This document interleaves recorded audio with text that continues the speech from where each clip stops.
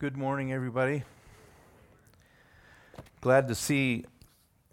I was a little surprised. I thought maybe with the weather and all that, we wouldn't have this many out. That and virus. But anyway, glad so many of you could make it this morning. And I'd like for you to look with me in Matthew 6, which is the Sermon on the Mount. Matthew chapter 6, beginning in the 5th verse. The Sermon on the Mount takes up in Matthew 5, 6, and 7 chapters, and so this is the second chapter of the Sermon on the Mount. Jesus is addressing the whole business of seeking approval from whom? Either our Father in heaven or other people. A lot of that was taking place that he was preaching and speaking against. But in verse 5 through 15 is the passage that I want us to look at today, and I don't know how whether we'll get through it today or not. And we may spend a couple Sundays on this passage. Verse 5, when you pray, you are not to be like the hypocrites, for they love to stand and pray in the synagogues and on the street corners, so that they may be seen by men. Truly I say to you, they have their reward in full. In other words, okay, they got seen. But you, when you pray, go into your inner room, close your door, and pray to your Father who is in secret, and your Father who sees what is done in secret will reward you. And when you are praying, do not use meaningless repetition as the Gentiles do, for they suppose that they will be heard for their many words. So do not be like them. For your Father knows what you need before you ask him. Pray then in this way, Our Father, who is in heaven, hallowed be your name. Your kingdom come, your will be done on earth as it is in heaven. Give us this day our daily bread, and forgive us our debts as we also have forgiven our debtors. And do not lead us into temptation, but deliver us from evil. For yours is the kingdom and the power and the glory forever. Amen. For if you forgive others for their transgressions, your heavenly Father will also forgive you. But if you do not forgive others, then your Father will not forgive your transgressions. We know this prayer, which is the heart of this passage, as the Lord's Prayer. Might be better if we call it a model prayer. It's no place in Scripture do we find it called the Lord's Prayer. But at any rate, it is a model prayer. Let me give you some introduction here. First of all, we need to define prayer. The word prayer has a couple of roots. The word that is here translated prayer has several roots that it comes from. The first two are the word with and the word vow. Bringing or expressing with a vow to God is part of the definition of prayer. We often think of prayer as a petition, asking for something. The root meaning of prayer includes that, but much more.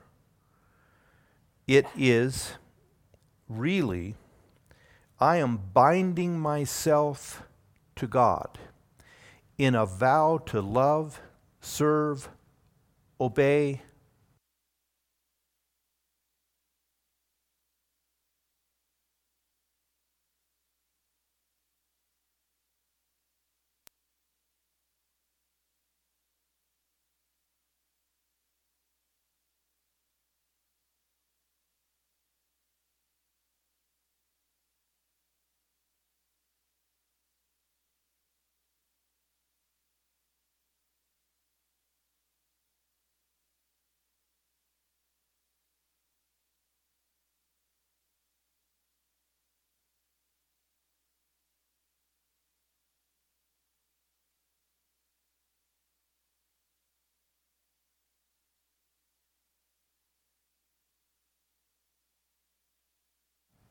That on? Yeah.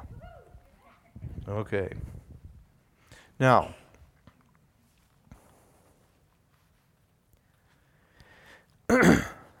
a second, or really third, Greek word that goes into the definition of prayer is to pour out. It means to pour out the depths of my heart, the sincerest, truest feelings, desires of my heart.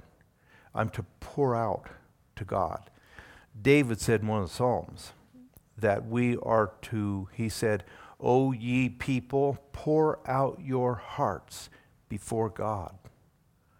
That's prayer. And it is made up of a number of elements that I think we need to pay attention to. I hope that looking at this wonderful passage of Scripture, this model prayer, we'll learn to model it and check our praying to see whether or not we pray like this. What is our praying like? Are we following not necessarily the rote words of this, though it's good to pray the Lord's Prayer, but this is then a model. It's not merely to be repeated woodenly and somehow that's our prayer. These are principles that we're to have when we pray. These are to be the desires of our heart. Prayer is really another two things. It's an expression of dependence. Prayer is an admission that I'm dependent on God, that I am unable by myself to accomplish a thing. I can't even pray unless God gives me the grace and the strength and the direction what to pray. I can't pray for grace unless God gives me grace to pray. I'm dependent on God. True prayer, then, is so far away from the vending machine kind of praying that unfortunately an awful lot of people do. It is punch, E20 and I get a Snickers. That kind of praying is way too much, we find. I don't want to spend too much time getting off track, but we have gone through, in the last couple of decades, a series of different kinds of prayers. Books have been written about them. Studies have been put out about them. DVDs and, workbooks. The prayer of Jabez.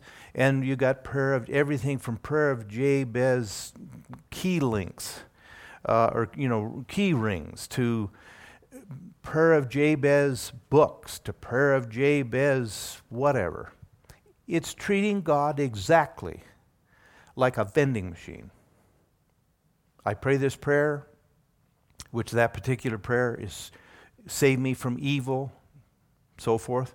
Okay, that's a good prayer. But the idea that it's a rabbit's foot kind of thinking.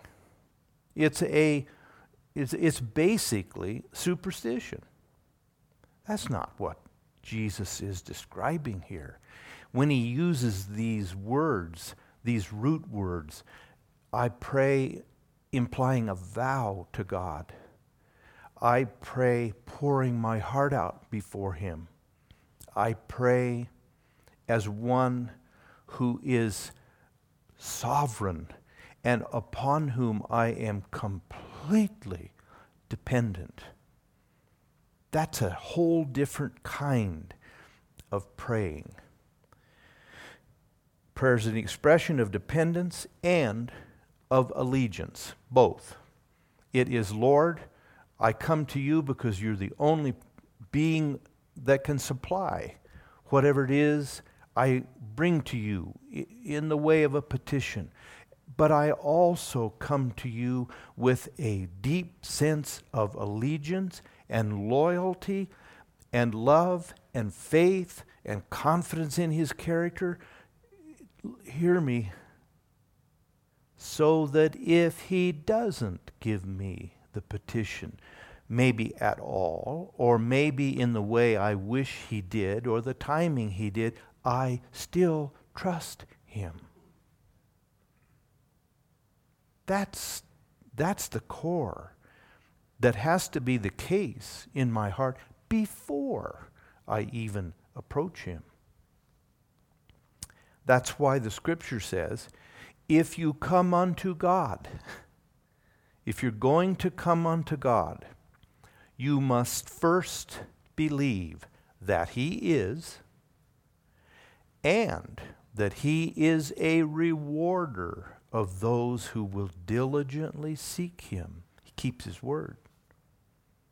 He's true. He's faithful. He's wise. He's all-powerful.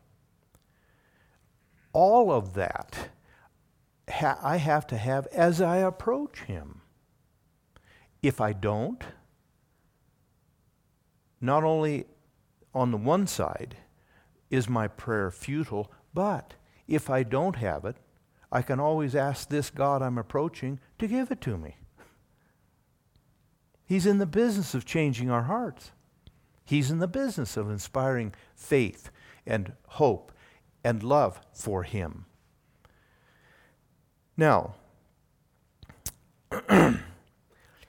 when we don't pray, or when we pray maybe words without the spirit of prayer, lots of people will pray.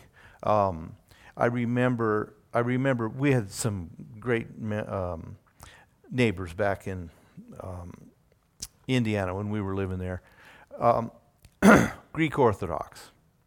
And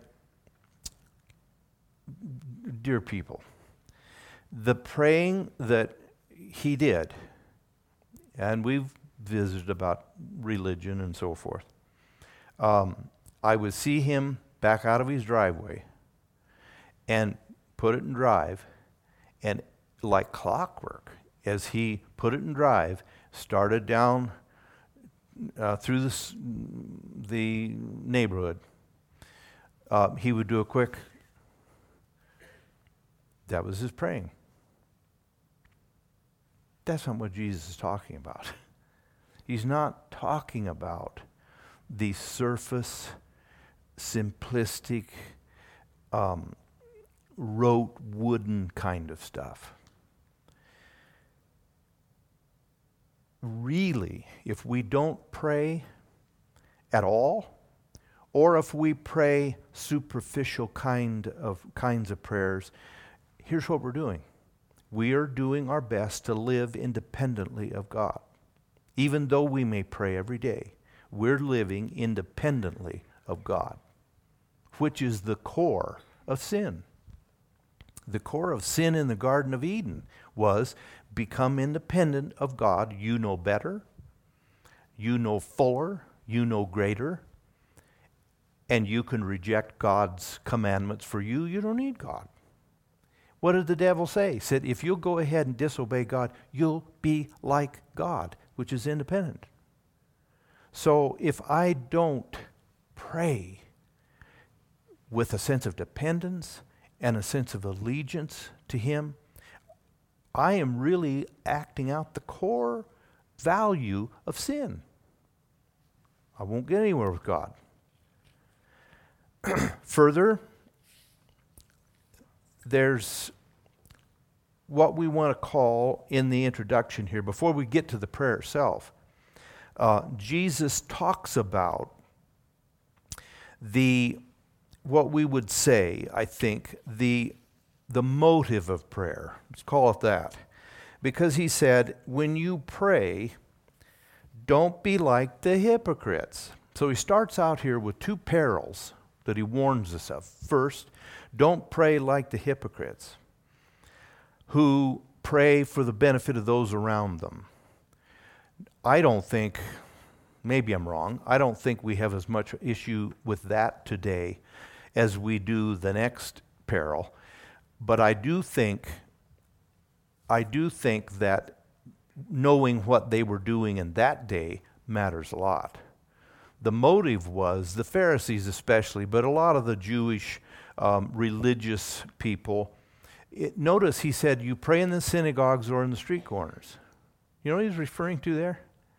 It was similar to Muslims today, who there are certain days or certain times in the day, certain hours, you're to pray. The Jews had 9 o'clock was an hour of prayer, 3 o'clock in the afternoon was an hour of prayer, the hour of prayer. And people would either gather at the temple, gather in a synagogue, and they would pray. Okay, that's one thing. That's praying at church. There was a practice to, quote, accidentally get caught at the hour of prayer, not in the synagogue.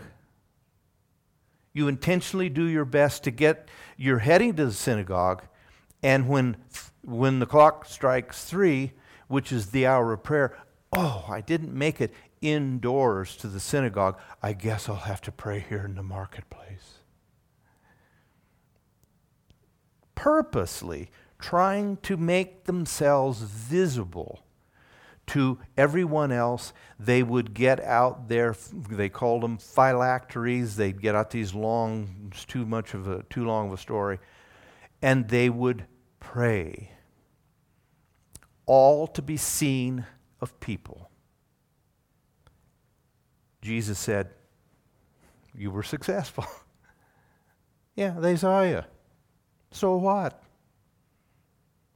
I don't think, now I've been around that. I've been in church my whole life. I've been around that. I have seen people put on a show so everyone would think that they are religious. But I don't think that's quite the issue it was then.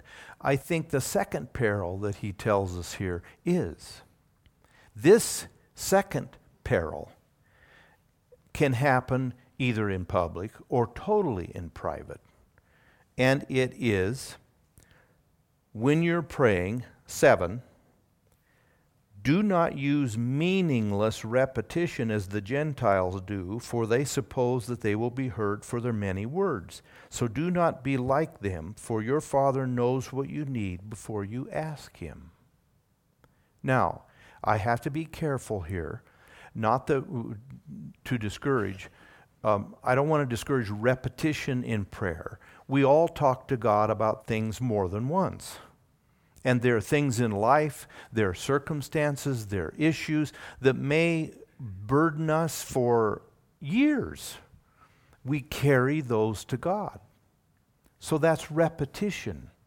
But it's not the kind of repetition that Jesus is talking about here. It is a repetition that is based on, or the manner is pestering God. And the rationale behind it is that he somehow doesn't realize the situation. He doesn't hear on the first request. I need to tell him again and again and again. That somehow begging gets further into his heart. But Jesus told us why not to do that.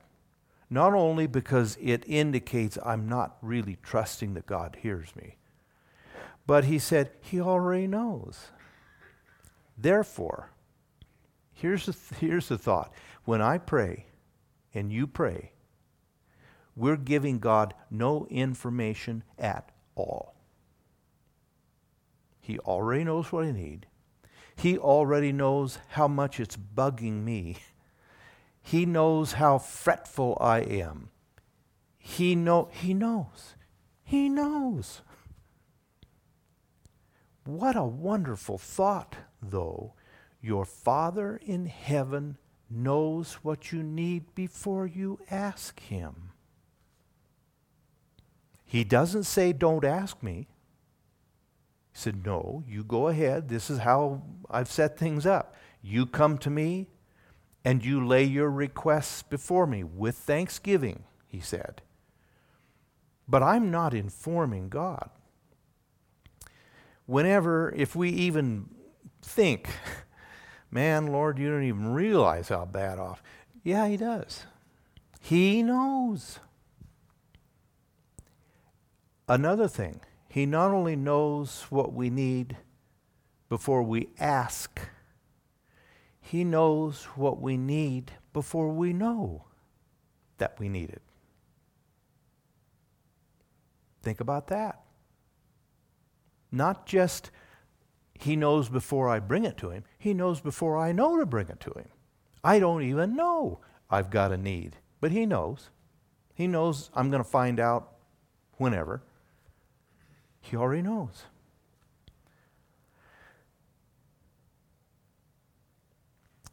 The motive then and the manner of praying can be perils. Don't be like the hypocrites. Don't be like the heathen. They think by their much speaking. That is a characteristic of virtually every kind of praying that we see. It's rote repetition over and over and over and over. And you have some religions, some of the Eastern religions, what do they always do? They will have a massive gong of some kind and hit that with some hammer of some kind. Why do they do that? It's to wake up their God. That's why they do it. So he'll wake up. I'm grateful for the psalm. He that keeps Israel, keeps us, neither slumbers nor sleeps. He doesn't take naps. He's awake. He's up all night. He knows. Now, the model prayer then is this. First, I want to look at the God, the person that we are petitioning. And if we break up the prayer, there's the opening phrase, which is the being we're addressing. And then after the being we're addressing, there are either 6 or 7, depending on how you want to count it. There are either 6 or 7 petitions, specific petitions. 3, the first 3 are for God's sake. Your kingdom come, your will be done. The next 3 or 4, depending on how you count the last one, whether it's 2 or 1, are for us. And the second set of petitions for us begin with the most pressing but actually least important things. But it's give us our daily bread. Then it proceeds to forgiving our trespasses. It proceeds then to the spiritual things that are even more important than our daily bread.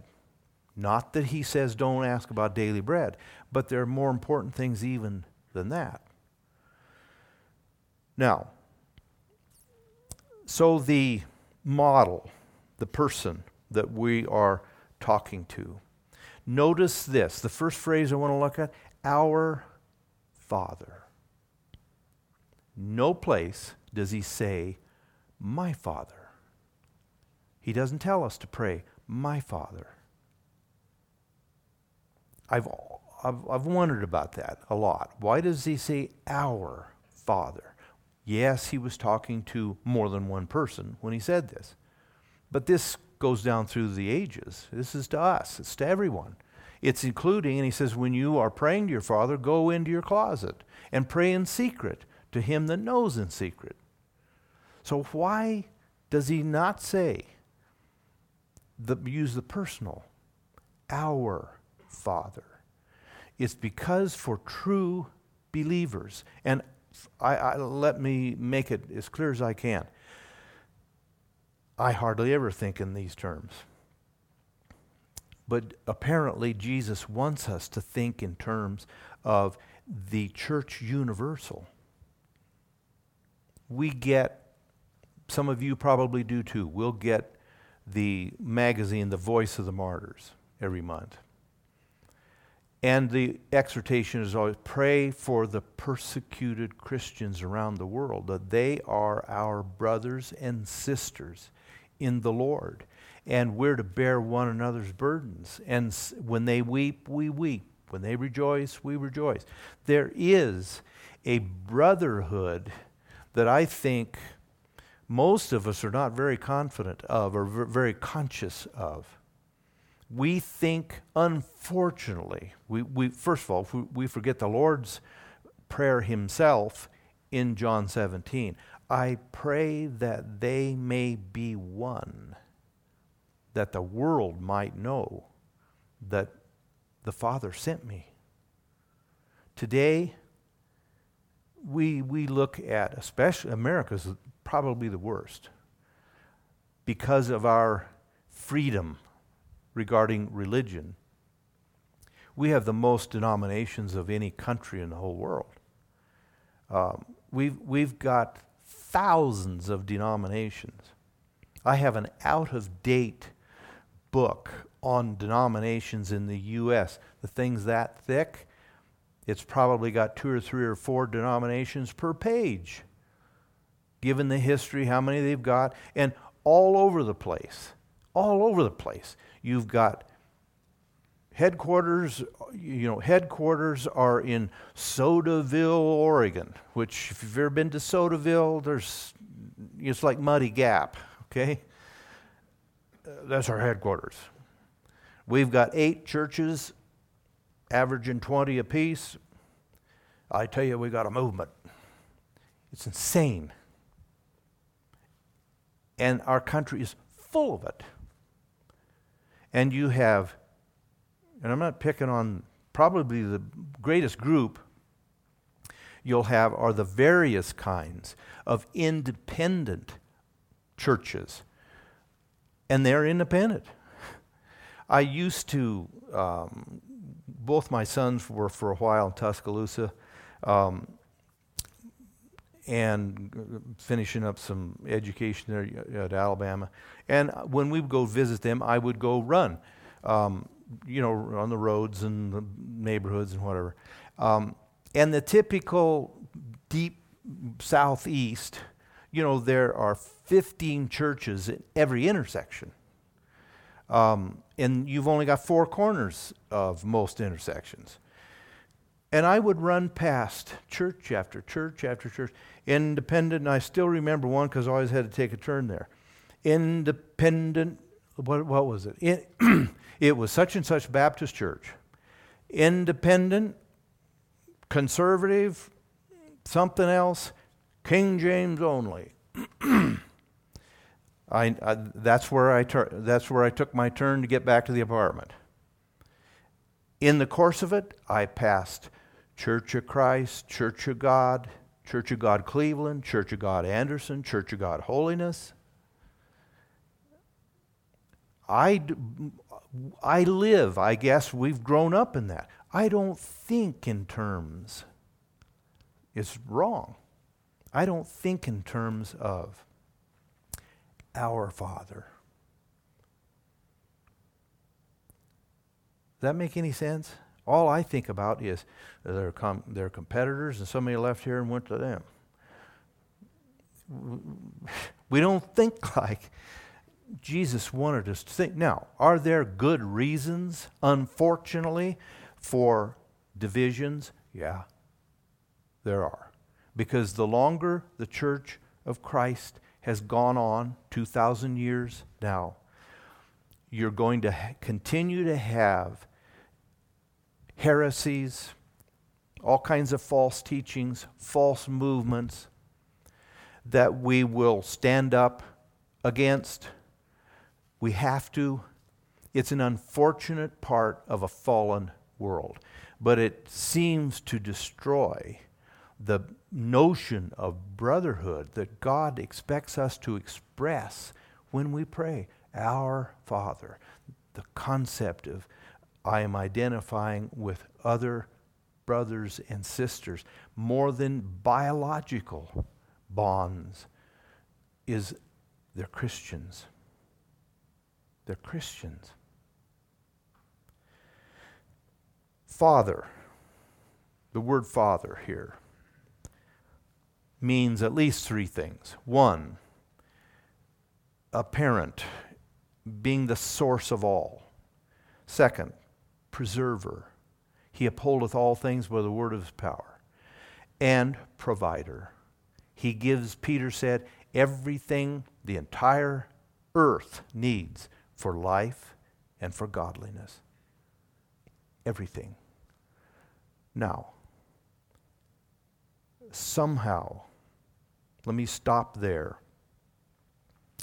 The idea of that when I bow the knee, I bow my head, I come into the presence of this Father in heaven, that I guess a message that I want us to reverence God. We've lost an awful lot of that. Now, I'm not, after saying all I said about brotherhood, let me thump the Catholics for a minute. I'm not going to thump the Catholics. But in spite of, I have very good reasons that I'm not a part of the Catholic Church. Still, something that has always, and I use the word correctly, something that I've always envied and wanted. If you ever get a chance to go to a cathedral, or when our son was in Notre Dame, you walk into the basilica there on campus, the Golden Dome, and you walk into that. It's a massive building, but there is such a sense of reverence. And the people that walk through that, it's no one says a word, and there's no sign saying anything to you. But when you walk in that, it's quiet. Not because there's nobody else there. When we've walked in there are scores of people in there, walking around. Maybe little groups of people, but everybody just automatically is quiet. And if some kid, gets carried away, it's, they put their hand over the, shh. Listen, we desperately need a restoration, even in our private praying, of reverence for God. He's God. This phrase, though, is a perfect balance. And maybe we'll end with this, but maybe not. Our Father is the nearness, the approachableness of this great God, the kindness. I can pour my heart out to Him. And after saying, our Father, how many of us ever sense that we're somehow competing for His attention? We don't. We sense, I've got His attention. And we do. God can multitask. He's got 7 billion people that He knows the very hairs of their head. He knows their needs. He knows their hopes, their fears, their tears. He knows it all. So even though we say, our Father, I never feel like His eyes and His ears are riveted on anybody else except me. And that's not, I don't mean that in a self-centered look at me thing.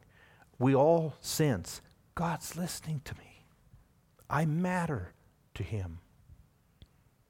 Our Father.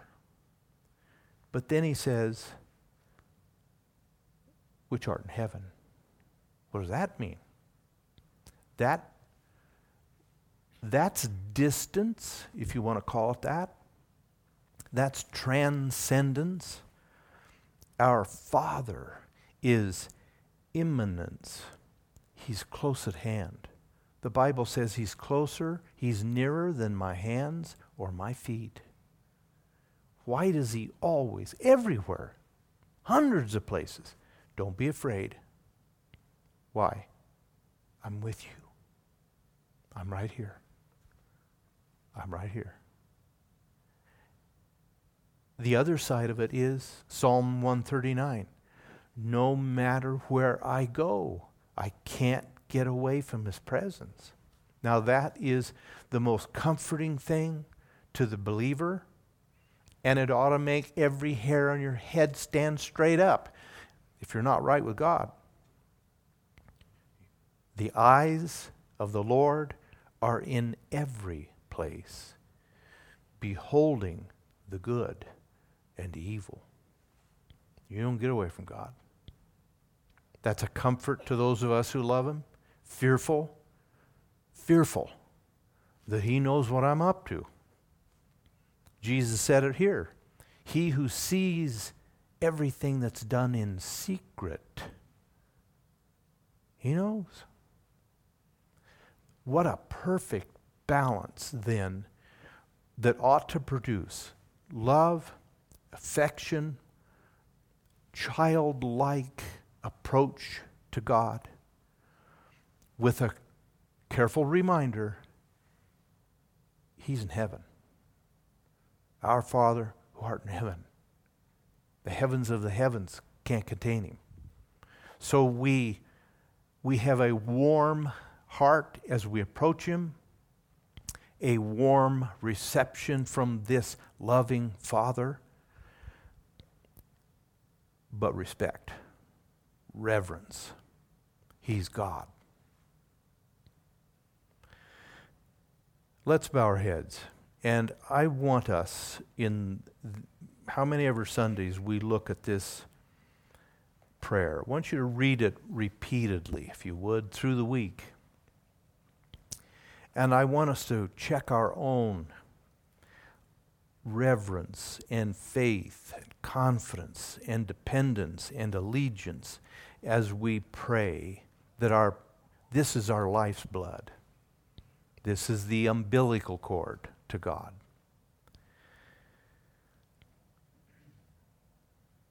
Father in heaven, help us pray in the manner and the motive that you want us to pray. Give us a sense, I ask, of who you are. And I think, Lord, it's a mistake to put you so far above and away that we have no relationship with you. But Lord, I think we've gone the other direction, and we've made you a servant of us and kind of a buddy. And we've lost, in many ways, we've lost the fact that you are the high and lofty one who inhabits eternity. We can't even look on your face and live. So Lord, I pray that you would help us as believers to learn to pray as Jesus taught us to pray. In his name we ask. Amen.